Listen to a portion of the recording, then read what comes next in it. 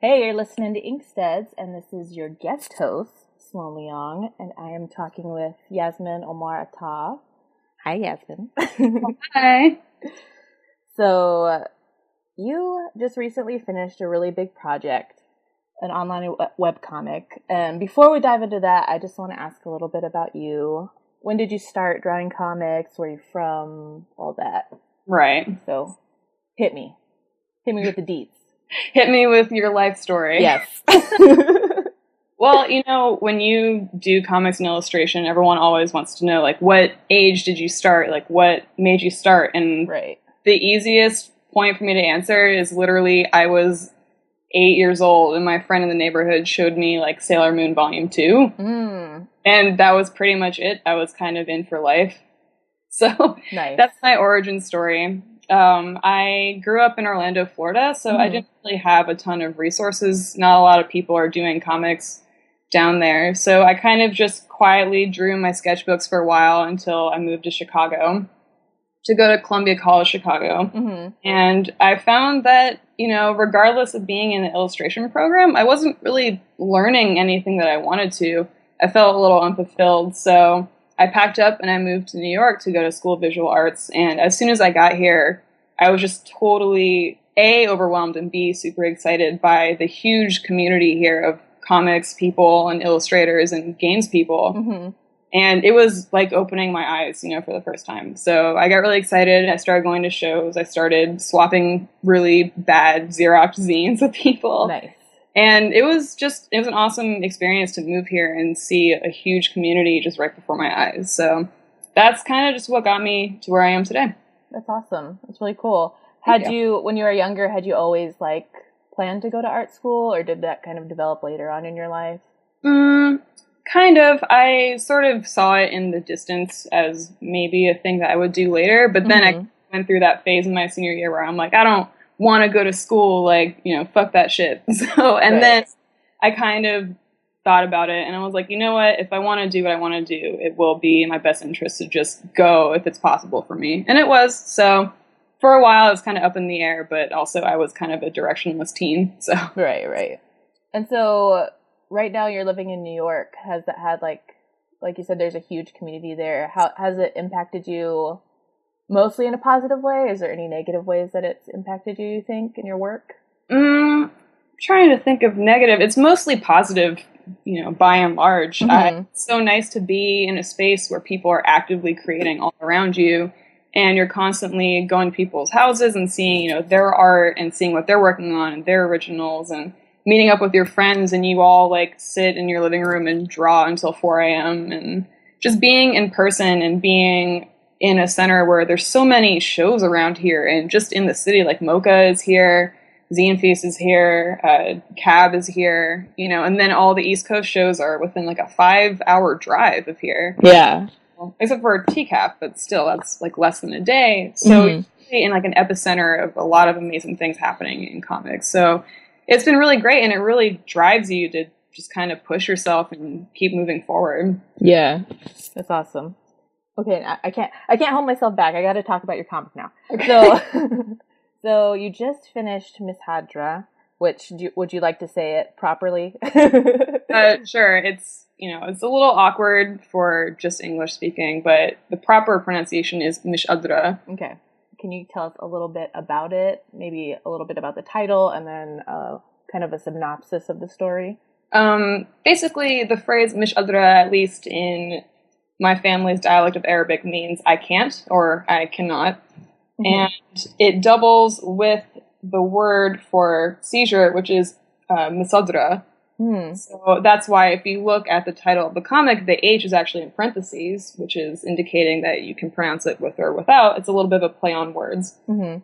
So that's basically what the title means. It's supposed to be kind of a duality, symbolizing how difficult it is to have a seizure. And sometimes you're just like, I can't deal with this anymore. Yeah. It's just extremely crushing. So that title is really cool because it's really nice to see people who actually speak Arabic be like, oh, I know what this is. And people who don't speak Arabic, they get a little peek behind the curtain whenever I explain it.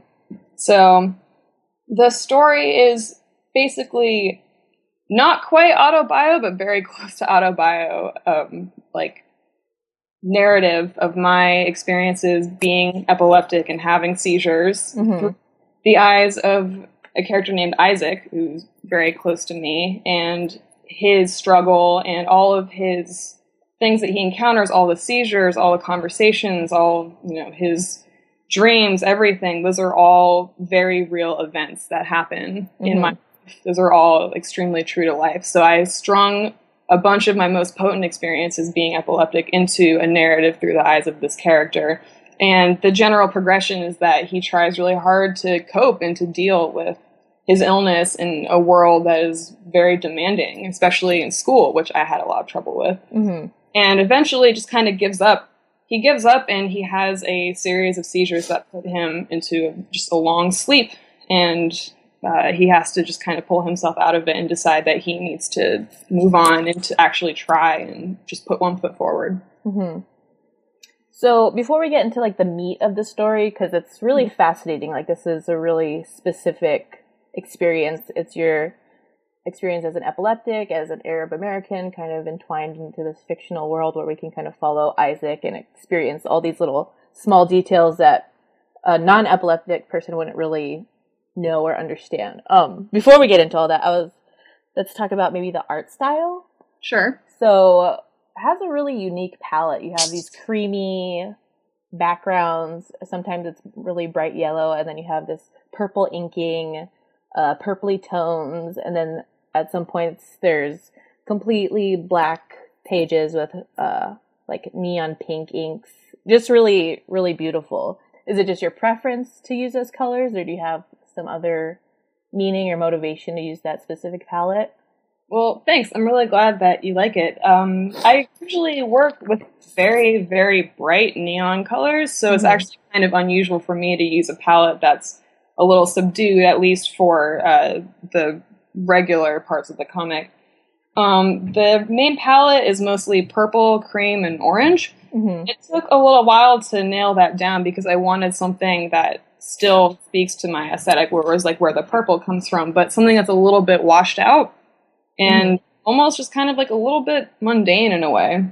The purple in and of itself comes from Purple Day, which is actually National Epilepsy Day. So I wanted to make sure to make that a prominent color in the comic. It also can be found in a gem called Tourmaline. I hope I'm pronouncing that right. Yeah, I think so. Is supposed to be a gem that helps ward off seizures. Oh, okay. So the purple is a very deliberate choice. The black and pink and the cyan of the knives that represent the danger of seizures was just me experimenting with a palette that could convey danger and urgency without the character being like, I'm in danger and I feel scared. I wanted a very visceral vocabulary for that, and the colors were essential. Yeah, I think that those translate really nicely. The patterning of the more like the subdued purples and creams, like you were saying, and then jumping to this really jarring, harsh color of like neon greens and blacks and all that. It works really well. Thank you. When you were first starting this, actually, when did you start drawing this comic? I started in the fall of 2013, so it's been pretty much 2 exact years. Wow. And so were you, I think I remember you saying, were you still in school when you started this? Yeah, it was my senior year at SVA, and I was in my senior class with Gary Panther, and, you know, he said, do your senior project, do whatever you want, and I think about a month before school started, or just a few weeks, I actually had a very near-death experience because of my seizures, so I already had in mind that I really wanted to make something that expressed that. I was like, people need to know about this, so when he went around asking, you know, what's your proposal, I proposed what would become Nishandra. At what point did you, I guess, like when you were developing the story, what made you choose to use Isaac, his fictional character, as kind of a stand-in instead of just using yourself, you know, making an autobio? Well, I'm not really good at just talking about myself. I'm just kind of like, hey, you know, I just don't really, I'm not really used to just it being me and like having myself be an avatar for my comics. It's just not really something that I've done. So I kind of had to find a way to bridge that gap and say, I want to convey these super personal experiences, but I kind of need a degree of separation in order to feel comfortable. I didn't feel right just coming out and like having it be just me. Right. So it also helped because, you know, this is really super sensitive material to put out. You know, this is extremely raw. And like there were times when I was drawing the comic, I found myself having to take a break because I would get too emotional because this is, you know, real shit. Right. So it really helped to have just one slight degree of separation in the way that it's a character going through these things, and him representing me, it just really helped me kind of feel comfortable and step back and just feel right drawing the comic. Yeah, that makes sense. That would be really difficult to do as an autobio and to have that kind of openness. Yeah, it's rough, but you know, the comic really helped me find my voice, so I'm really glad that I did it the way I did. Was there a scene maybe that was the hardest to draw, or maybe the most, a scene that you feel really connected to? I'm trying to think, you know, it's funny because in every single chapter of the comic I can point to a specific scene that really just, that was a real thing that stuck with me, obviously. I think one of the hardest chapters for me to draw was the chapter 12, I believe, is the one before he has a series of seizures that, you know, just kind of put him out for a good 12 hours sleep. That was really difficult to draw because that was based on a real experience, again, of me having 4 or 5 seizures back to back alone in my dorm room at 1 a.m. one night. And just, yeah, I know, it's rough. Yeah. And I know it's rough hearing about this, so you can imagine how rough it is trying to just work through it. Right. But I had that happen to me, and I was just so confused and dazed, and I didn't know what to do, so I just passed out. And the next day, I was really sore. I had all these injuries, and I was still out of it, so I just kind of dragged my ass to the hospital by myself. Yeah. So that was a pretty rough scene to draw, but, you know, it's good. I'm glad that I did it. That's cool. Yeah, I feel like a lot of times, like, I know for me drawing this, and I know you talked about it a little, how when you can kind of materialize, like, crystallize, you know, your experiences and form of art, it kind of helps you separate that from yourself. Absolutely, yeah. Mm-hmm. I feel that a lot in this. Well, I'm glad that comes through because the comic was supposed to actually just be educational. Mm-hmm. Like, first I thought, I should just educate people who don't have epilepsy or don't know anyone with epilepsy. Mm-hmm. Just tell people what it's about, but you can actually kind of see this as you progress through the comic if you read it all at once. It kind of just became monthly therapy for me to kind of work through my illness and eventually just get to a super healthy place about it. So, yeah, that's exactly what happened. Mm. Yeah, I really like how in-depth the story is about, how, living as an epileptic and how carefully, Isaac has to, schedule his sleep. He's got to be careful of his sugars, not drinking caffeine before alcohol or getting dehydrated. And it's really, you really see how, kind of the world and the people around, that he's around, sometimes they don't know how to accommodate, non-disabled bodies, non-normative bodies. And it's sad because he's constantly apologizing for it, apologizing for something that's not his fault or that shouldn't be, the world could accommodate him, but it doesn't make an effort to. Yeah. And it's so sad, and you displayed that so perfectly in the story. Thank you. It's because it's so real. It's just something that I've had to deal with for the past few years, having this illness, and it is doubly sad because it's really not anyone's fault necessarily. You can't really blame someone because the world doesn't know that much about epilepsy. It's actually not only misunderstood, but just there's not a whole ton of information about it. I think I read an interview with some doctor, and he basically admitted, he's like, no other doctor's going to tell you this, but the truth is the medical field knows next to nothing compared to epilepsy. So it's sad because you feel the need to apologize and you feel frustration because most people just don't know anything about it, but how can you blame them? Right. It's really no one's fault necessarily. So you kind of just are in a very unusual position where you just feel like you have to apologize in place of explaining, your whole thing and trying to tell someone about it. Sometimes it's just way easier and way quicker to be like, I'm sorry, and then make up X reason. Oh, I'm tired, or though this and that, or whatever. Right. And yeah, another thing that struck me was Isaac and his experiences with doctors. Mm-hmm. And I think I possibly noticed that one of the only negative experience he has was with a doctor of color, I feel like, who kind of listened to him a little better than the other ones. I just thought that was a nice note, in this whole, broad landscape of dealing with the world as a minority or a marginalized Christian. Absolutely. The doctor that was the worst to me was not a person of color. He actually appears, I think the 4th chapter, where there is a flashback to Isaac having his first seizure and going to the hospital. Mm-hmm. And the doctor is like, yeah, you know what, there's nothing wrong with you, you're fine. That was a real conversation that happened to me. Oh. And that is almost word for word, straight up. And it was horrible. I just remember being so frustrated and just trying really hard to make my point and just feeling so powerless. And eventually he said, you want my doctor advice, get a therapist.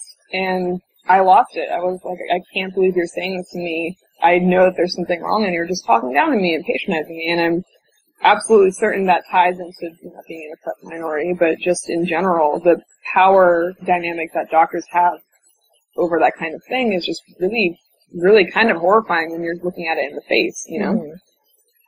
Yeah, it was really horrifying reading those experiences and thinking oh, I can't believe a real person actually had to have that conversation, to be so belittled like that. It's tough. And I'm not glad that you were horrified, but also I am glad that it came across. Yeah. I think another strong element to your work is there's a lot of Arab influence. Mm-hmm. So as an Arab American, how does dealing with epilepsy kind of overlap with your culture? And how do you calibrate your stories to a broader audience? Well, The thing is, I'm mixed race. I'm half Arab and half white. So I don't necessarily want to speak for anyone else in their experience with particularly Arab culture and dealing with illness. But my experience in general has been that Arab culture doesn't really know how to deal with it. It's just something that's not really talked about, and illness in particular is just kind of kept behind closed doors. So my family actually is completely in denial about my epilepsy and does not talk about it, does not want to know about it. There's a scene, I believe in chapter 3, when Isaac is talking to his dad on the phone, and he said, oh, I had a seizure, and then, I'm fine now, but whatever. And his dad goes, what are you talking about? What seizures? You have seizures? And Isaac kind of loses it. He's like, I can't believe that you forgot, that you just kind of don't acknowledge it. And that's, again, a real conversation I had with my dad. Mm-hmm.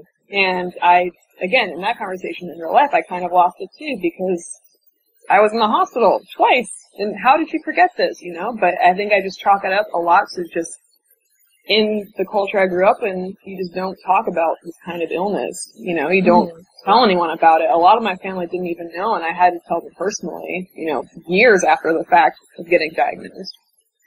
So, I think that is a big problem. I think that's a real issue that my culture kind of just needs to deal with. Mm-hmm.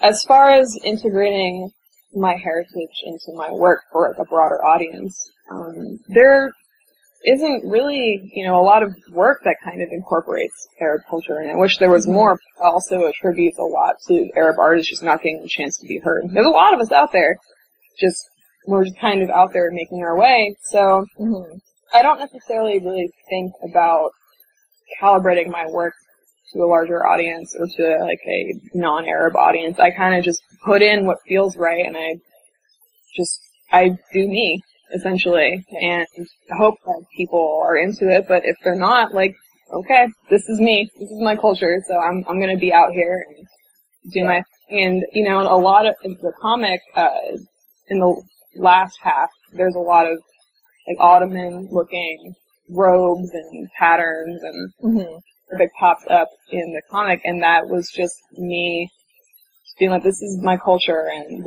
I need to represent myself. So, that's me just kind of doing that, and I'm glad that, people are into it and people enjoy it, so. Yeah, totally.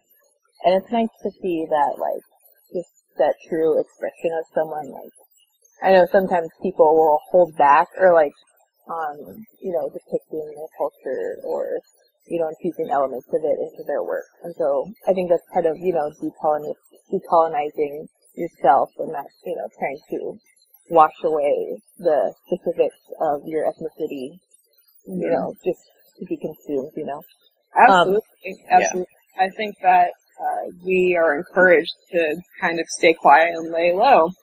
That's just kind of the way it is, but I stand proud. Totally. I think another strong theme in this work, Isaac, he's hiding his, suffering and his condition. And he's really, throughout the story, learning to trust others with his pain and his vulnerability. Even at one point, his eye is gouged out somehow during the seizure, I believe. Yep. And then he just throws it away and goes home. And this happens at a party. It just doesn't tell anyone, doesn't really acknowledge it. It seems like. Yeah. And he's just so fully convinced himself that he is a burden to people, and he's trying to always, not do that. What are you already talked a little bit about it, but what are the consequences of withholding that pain from other people? It just makes it 1,000 times worse. Mm-hmm. It's really stigmatized, and you can't help but kind of keep it all in and just hope that no one will notice, but it just makes it 1,000 times worse to not be able to tell anyone and kind of hold it all in. You always feel like you're in danger of bubbling over. Mm-hmm. That is a huge problem that anyone with chronic illness will tell you.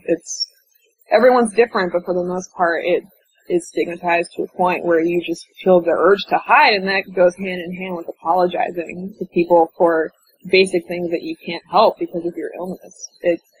It's just rough. So, and sometimes, you open up and people shut you down or like betray your trust, and that's kind of something that can discourage you.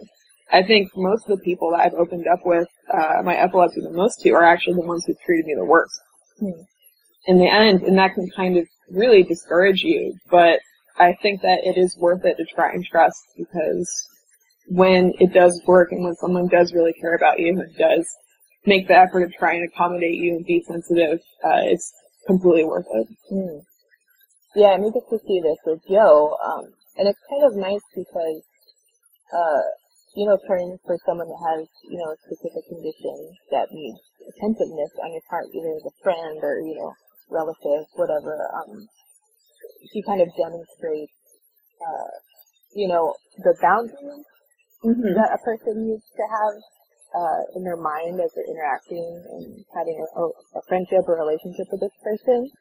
And there's also, sometimes they need to watch out for him, sometimes you need to leave him alone, other times you need to stand up for him. So it's kind of nice to see that, a demonstration of for a non-epileptic person, be what can I do, how do I act around you? Because I think a lot of times, a non-epileptic person won't understand, maybe I should just back off, or not quite sure my question here, but is it something that I noticed, just the different ways in which you can interact help, maybe back up a little?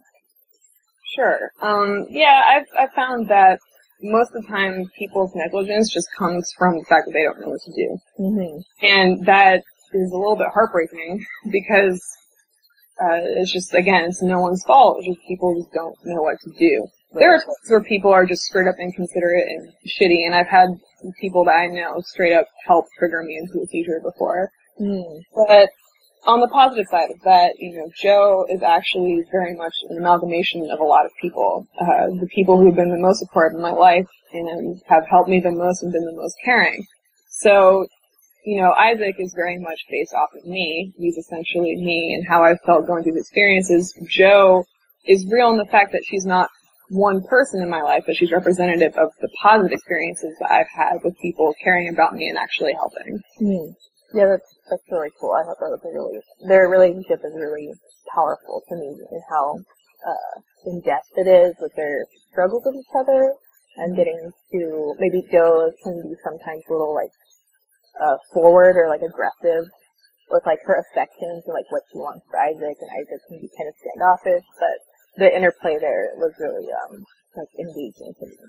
Thank you. And also Isaac's struggle, as I kind of was talking about before, with his guilt for wanting that support, and also the combination of fear of not being able to care for himself, that conflict as well was really moving for me.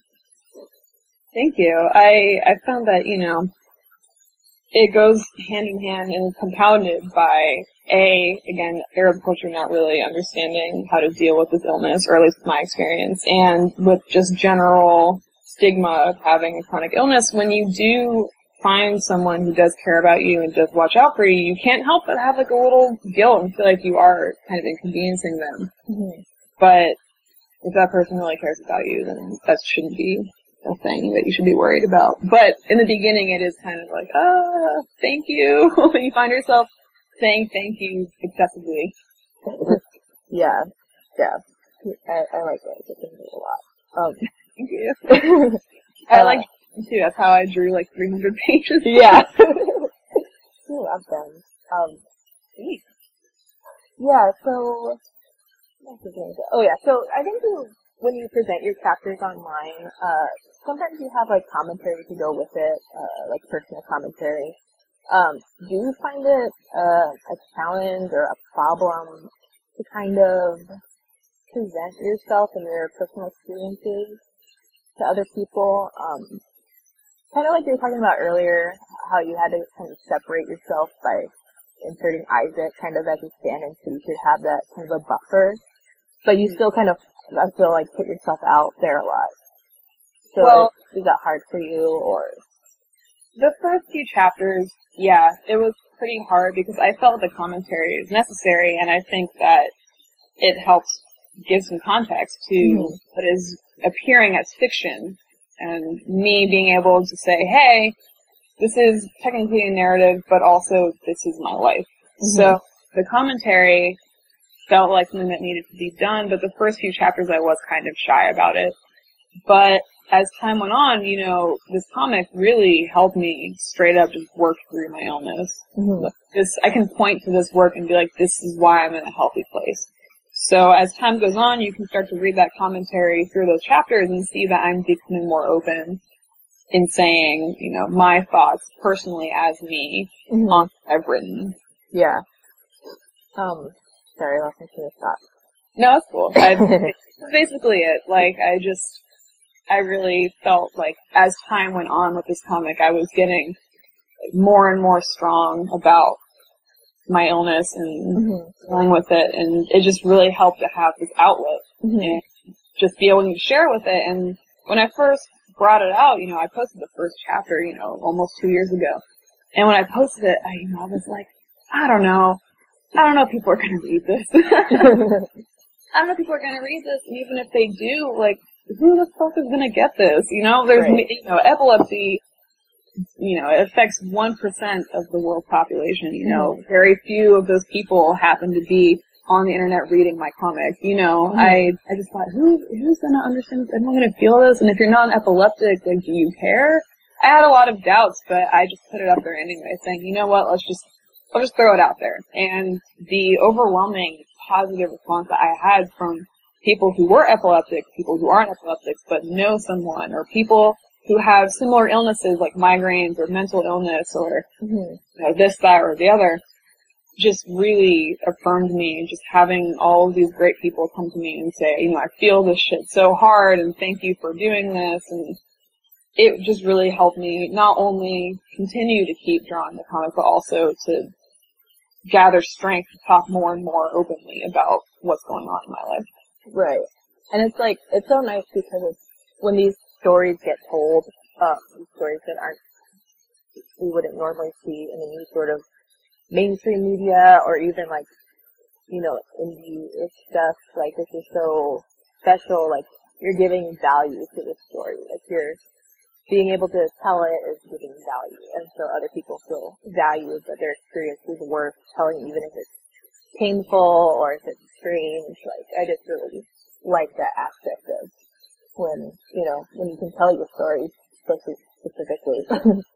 Thank you. Yeah, it's been a really good experience, and it's encouraged me not only to keep doing it, but also to tell other people who aren't sure, if your story or what you want to tell, whether it's your game or your book or your comic or whatever, even if it's non-normative, what we would define as for mainstream media, if it's about your illness or your experience of racism or, things like that, and you're worried about putting it out there, just do it, just go out there and make it and have the strength and the confidence, because it's so worth it. It's so worth it to put it out there and to work with your feelings and just tell other people your story, because someone out there is going to feel it. And, people band together over that kind of thing and support each other. And I think that's really particularly important for, marginalized creators.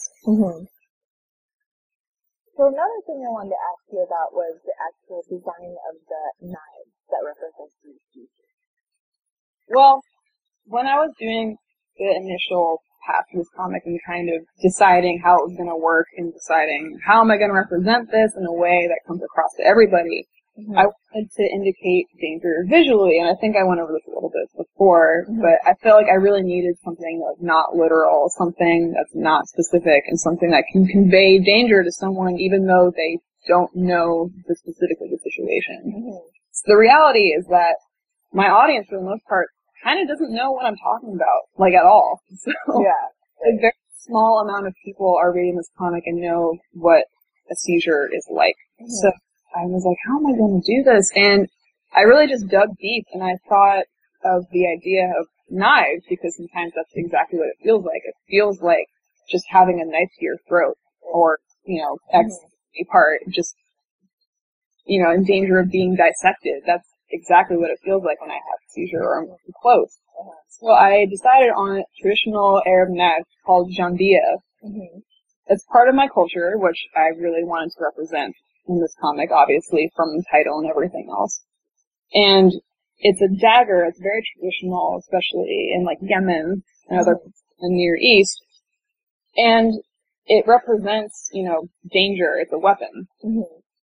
You know, as Isaac at the very end of the series kind of comes to terms with everything and decides that he wants to move forward and try and make this work, this weapon that used to give someone so much fear and represented danger and a threat actually becomes a source of strength. Mm-hmm. It becomes something that you can essentially protect yourself with from life. And so, obviously, epilepsy is always going to be a danger to me, and obviously, it's always going to be a threat, and I'm never going to stop resting. Mm-hmm.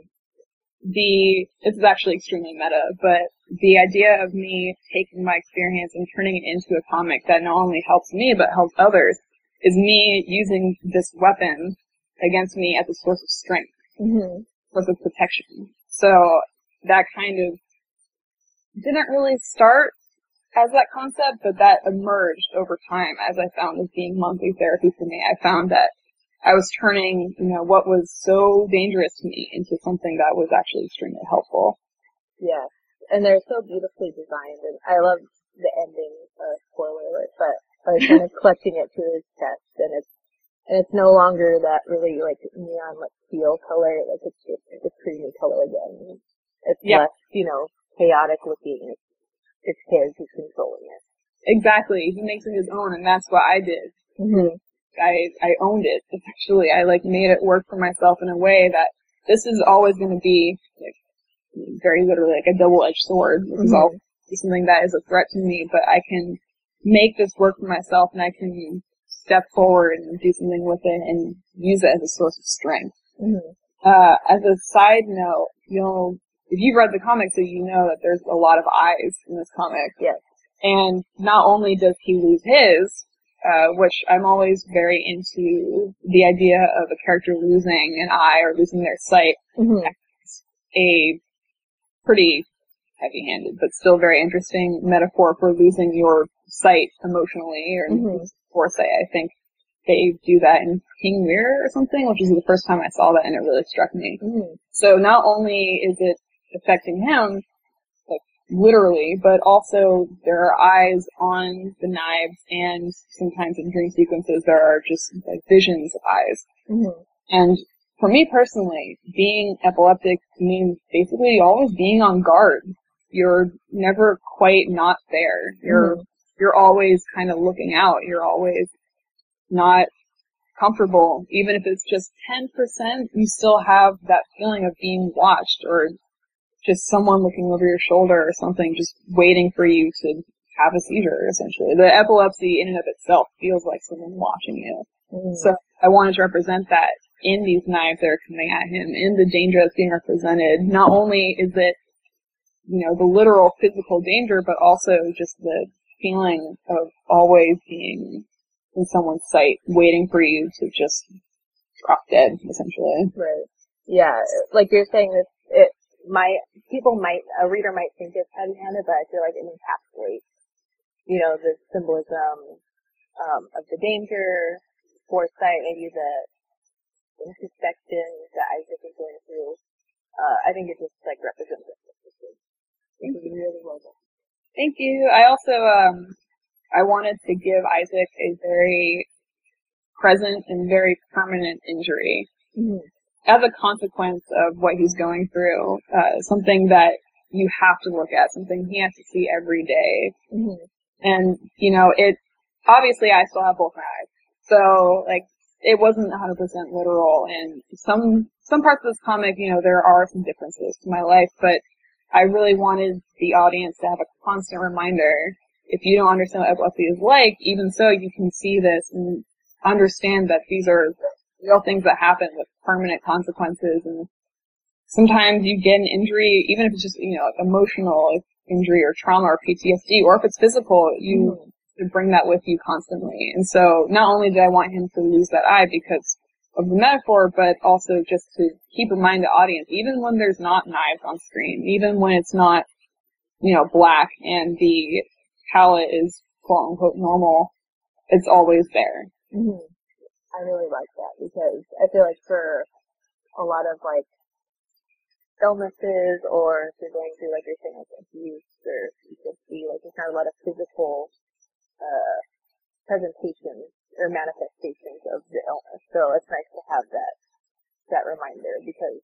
also as like a kind of just as a symbol of your pain to other people, but also to yourself, that there's very effective.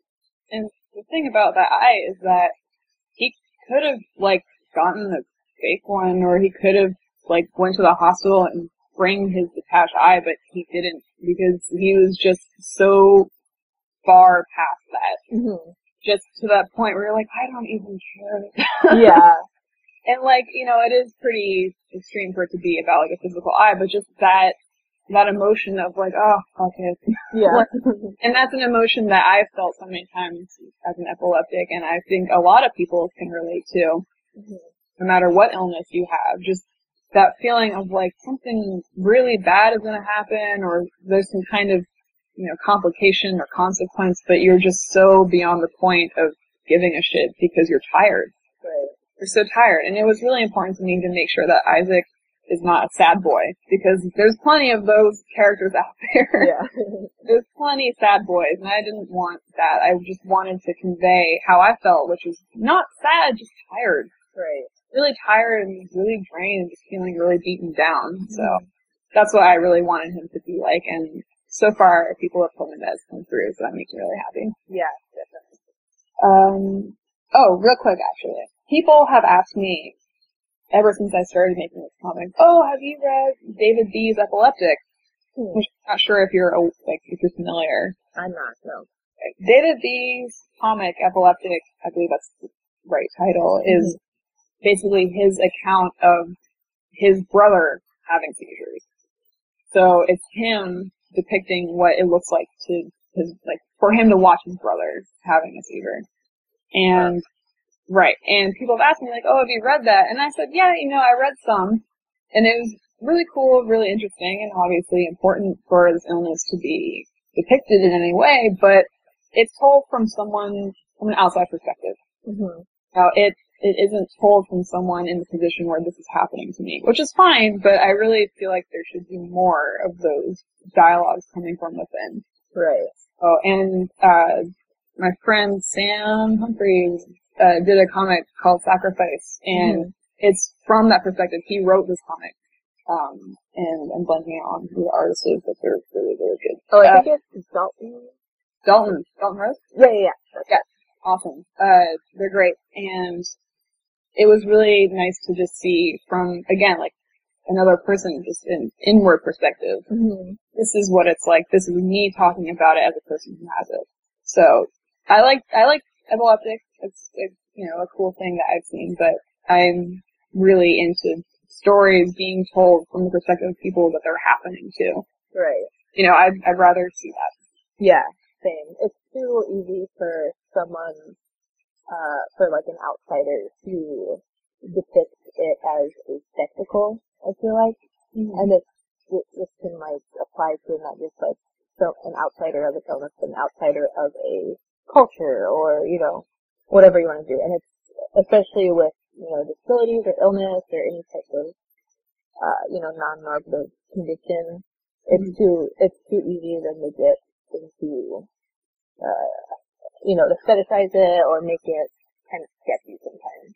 Yeah, it's definitely possible for that to happen, and it's not necessarily what Epileptic is like. I think I think he did a pretty decent job of making it very real, but I think that no matter what it is, whether it's, you know, a story about illness or like racism or gender or whatever, there should always be a voice that is experiencing it. I think that there should be more of that, and not necessarily other people being hired to tell your story for you. Yeah, definitely. Just to go back to the art a little bit, I wanted to talk about kind of my favorite pages and sequences. So in chapter 6, I think it's like a really beautiful sequence that's also really jarring and scary. It's when Isaac almost, I think it's the first time he has this strange seizure that he's not used to. And the world is kind of like, the panels are kind of working, and he's like half in and half out of this seizure world. for lack of a better term. No, that's great. That's totally fine. That's sorry. But yeah, I just wanted to talk a little bit about that. Like, why did you depict it that way? It's obviously a very visceral experience, so. It's interesting because this is actually something that developed more over the course of me making this comic, but I actually started to develop a different kind of seizure.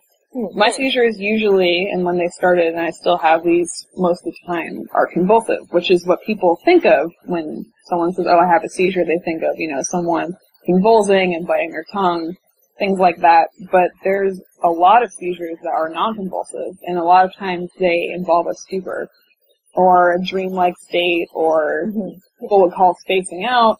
There's a lot of those, and those are, very, very misunderstood, even more than convulsive seizures. So I started to have those, and I didn't know what they were called until much later, and I found this out, and I put it in the comic later. They're actually called complex partial status epilepticus. Mouthful.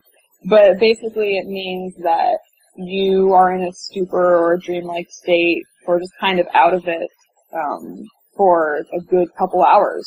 So I would start to feel kind of odd and strange and not really sure what was going on, and then it would click in my head like, oh, I'm having a seizure now. And for 2 hours I would just be pretty much incapacitated and not be able to concentrate or do anything and just have no idea where I was. Actually, the event that caused me to decide to make Najadra was I was wandering around in Times Square because I was trying to meet up with a couple of friends, and all of a sudden I just started to feel it coming on. And I knew it was kind of getting there, it's kind of building. So I told my friends, hey, I'm gonna try and go home, like, I'm sorry, and they said, don't worry about it, are you okay?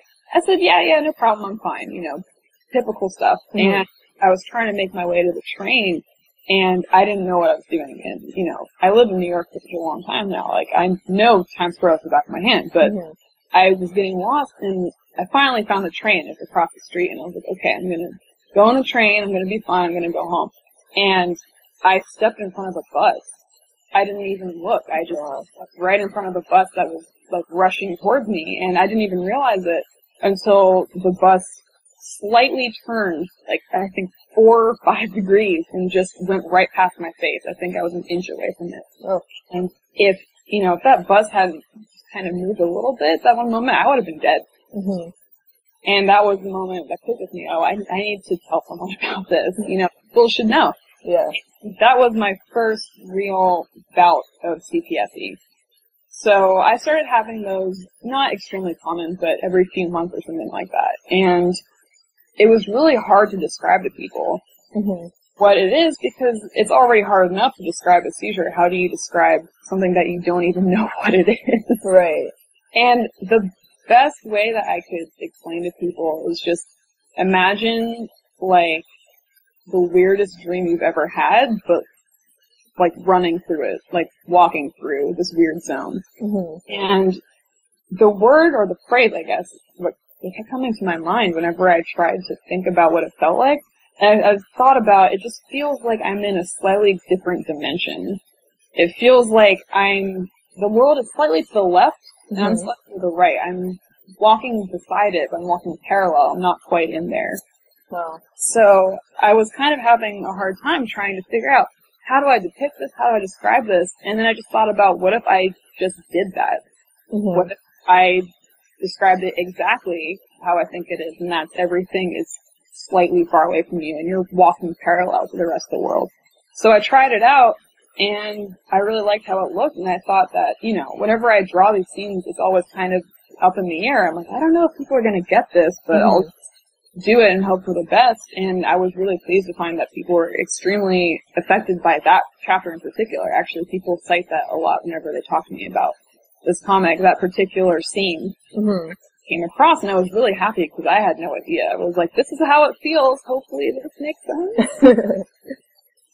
Yeah, it's really intense. It really, even though it's not like extremely violent visuals, it's just like off-putting. It's very different.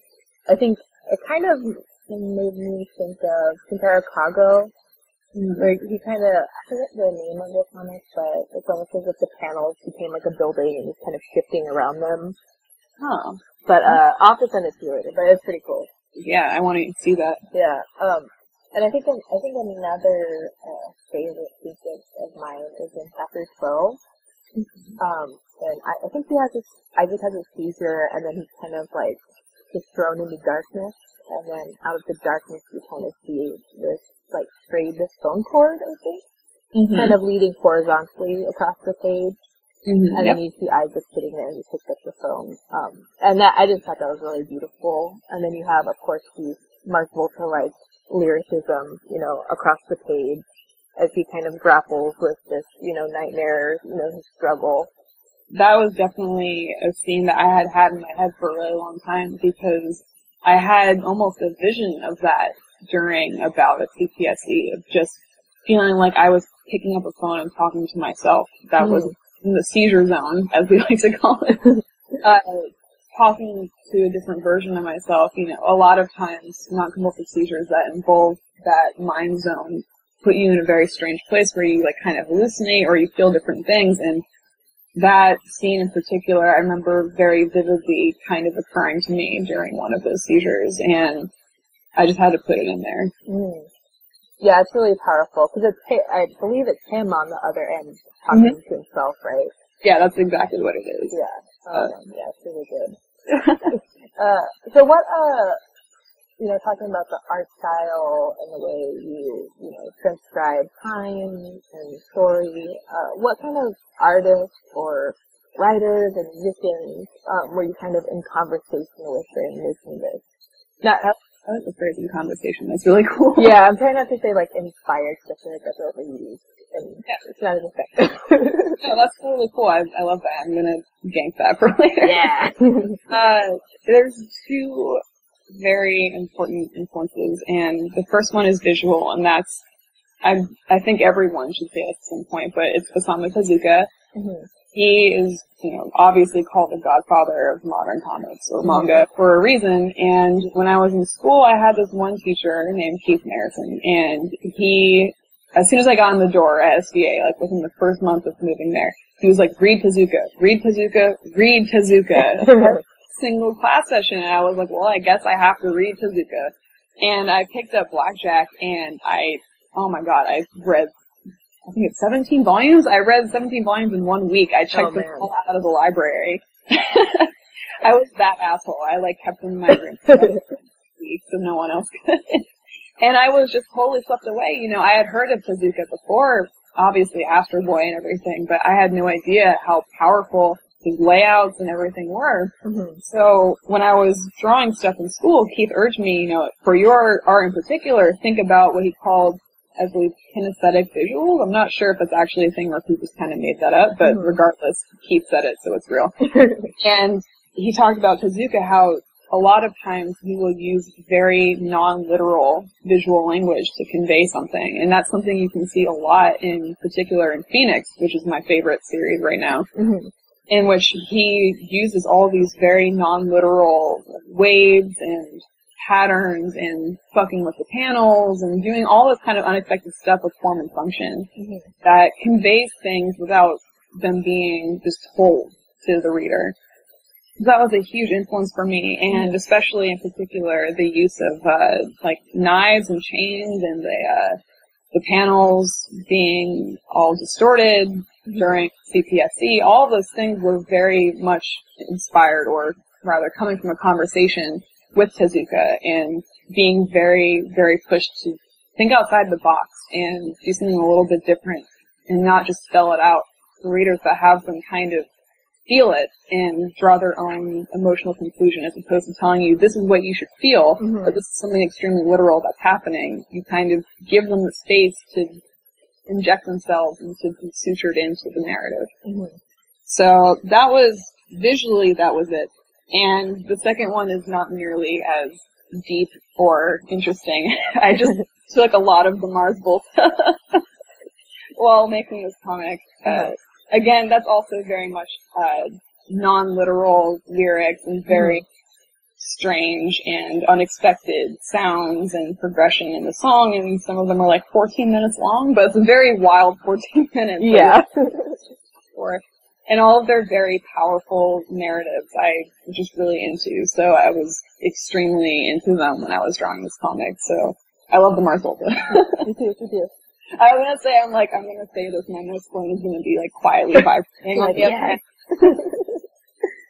Oh man. Yeah, that's super cool. Yeah, I definitely see those artists in here. Not in any like, super literal way, but just kind of the intertwining of them throughout the story. It's really cool. The dialogue. Yeah. Oh yeah.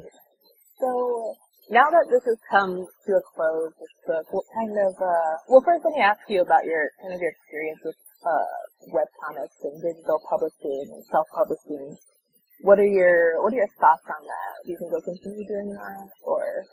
Yeah, I'm always open to work with, publishers and big guys and stuff, but in particular I found that webcomics and self-publishing, all that, is extremely important because that's how I kind of got into it. I just made shitty Xerox zines and gave them out to my friends, and in that way, I found a very positive space for me to tell my story and to be heard.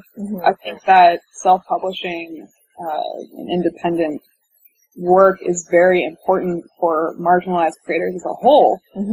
It's a space for us to be heard and to hear each other and to just create support for each other where we can't find it a lot of times in mainstream media. It's extremely important, and I just really love self-publishing in that way, where we all create our own narratives regardless if someone who has a lot of money cares about it or not. Right. Have to worry about that kind of thing, and it gives everyone an even platform. Anyone can do it, everyone can do it. No matter, who you are. You can put out your zine, you can put out your webcomic, and you can just stand proud. So I have to say that zone is my favorite, Yeah. Obviously people are always doing cool things with like big publishers and mainstream media, but I think no matter what, you should always have some kind of like book that you made yourself or webcomic or something else to really have that raw expression without someone looking over your shoulder. And if someone, Mish Adra, like the only way that it could exist is via this format and something that I had to manage on my own time and something that was very much entwined with what I was doing that month or whatever. So it was a little stressful because I did put it on a monthly schedule. And sometimes people ask me like, oh, why did you do that? What was your decision? And in the end, it really came down to like, the first 2 chapters, that was all it was supposed to be. It wasn't supposed to be so long. But as I was drawing the first 2 chapters, I was like, oh, you know what? I keep drawing all this stuff and I keep thinking of more and more that I want to say. Like I keep thinking, oh, I should say this and that, but I don't have time. Yeah. I only, 40 or 50 pages. This is all going to turn into my senior project. And I thought, okay, I should make this longer. I should keep it going after school, and I should just kind of sort out the main bits that I want to talk about and then put that in a format. And then I realized it took me like 4 months to draw 2 chapters or 5 months or something like that. I'm like, how the hell am I going to say all this in a decent amount of time? And I was really inspired when I was at SVA. I kind of snuck into a guest lecture that my friends Anant and Yuka were doing. And someone asked them, what's your advice to people who are making comics on their own or whatever? And they said, just get it done. They said, put a date on your calendar, like mark it out and just get it done. No excuses. Just put it out there and make yourself make it work. And that came to my mind and I said, okay, I'm going to make this work and I'm going to do monthly and that way I can say everything that I want to say in a decent amount of time. So there obviously were times where I was like, oh, I'm going to die. There were some days where I'm like, oh my god, I have to do like 5 pages today. How the fuck am I going to do this? But it really ended up being rewarding because I just got it all out there without really stressing over a lot of stuff that ultimately is kind of inconsequential. When you're on a time limit, especially for webcomics, you kind of just, you have to figure out what to care about and what not to care about.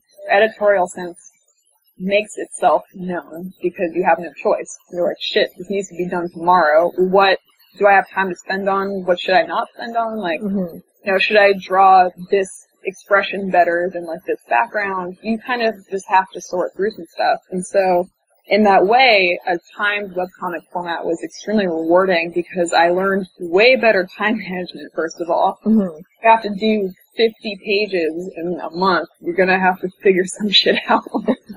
And, yeah, it was extremely rewarding. I just figured out how to do that, and I just learned a better editorial sense, and I think that ultimately everyone should put themselves, or have given to something by someone else, by a publisher or whatever, some kind of very timed schedule or a webcomic that needs to meet a certain date because you learned so much in doing it. Yeah. And you're like a huge inspiration because you're like, you work so hard on this. Like sometimes you tweet like, it's gonna be like a couple days late. And I'm like, you're putting out like so much work. Like, don't apologize. Like, oh, thank you. Yeah. This was something that was extremely important to me. And even though it's always going to be important to me, it's always going to be my baby. Mm-hmm. And when you have something that is so important to you in that way, you're just like, I need to get this done. I need to do it the best way that I can. And you put so much love into it. And that's part of the reason why I love self-publishing so much. Mm-hmm. That comes from a very real place. So even though there were times where I was like, oh God. There were times where I was like, oh my God, I can't, this is going to be so hard. I'm going to have to draw for 18 hours today. Like, it all comes from a place of love and all that hard work. You know, I couldn't have done it if I wasn't doing something that I really cared about. Mm-hmm. So I work super hard, but only because I love it a lot. And it's evident. It is evident in the work. Thank you. So now that this comic is over, what projects do you have coming up on the horizon? Or if you don't have anything specific, do you have, what kind of things do you think you'll explore in your next comic endeavor? Or game endeavor? Yeah, I was actually going to say, like, I am super into games right now. I love RPG Maker, and I love RPG Maker 2000 in particular. So I am personally working on a game of my own, but I don't talk that much about it because it's a secret. I kind of just want to just drop it one day. So I won't give away any details, but I think you will like it. And I'm actually working with Kevin Chen on a game right now that we'll be able to announce in a few months. So, yeah, I'm really excited. It's going to be great.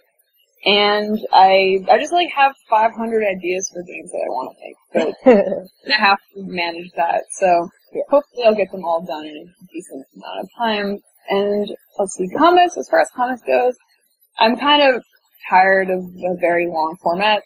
I loved it while it was happening, but now that it's over, I'm like, I don't have to do 300 pages next time. Yeah. I'm kind of taking a break from long format, even though it's like my favorite.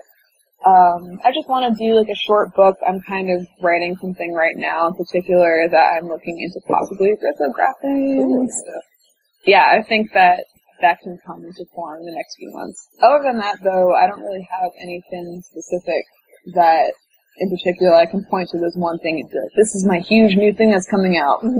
Just a bunch of small stuff. But ultimately, if people have games they want art for, like, get at me, because it's my favorite stuff. That's awesome. Well, thank you so much for talking with me today. I'm really glad I got to tell you how much I love this comic. Thank you. I'm really happy that I'm here talking about this too, because there's so much, about this comic that is really important to me. So I always get super excited. I kind of just quietly vibrate in my feet whenever anyone asks me a really important question about it. And so you've been asking some really cool stuff, and I'm really excited. I finally got to talk a lot about it. Yes, I'm happy to hear you talk about it. It's really exciting. We're just vibrating in our seats, like, I literally am. I'm having a hard time keeping my voice, not quivery. I'm like, you should be my friend. Alright, well, thank you again. Thank you.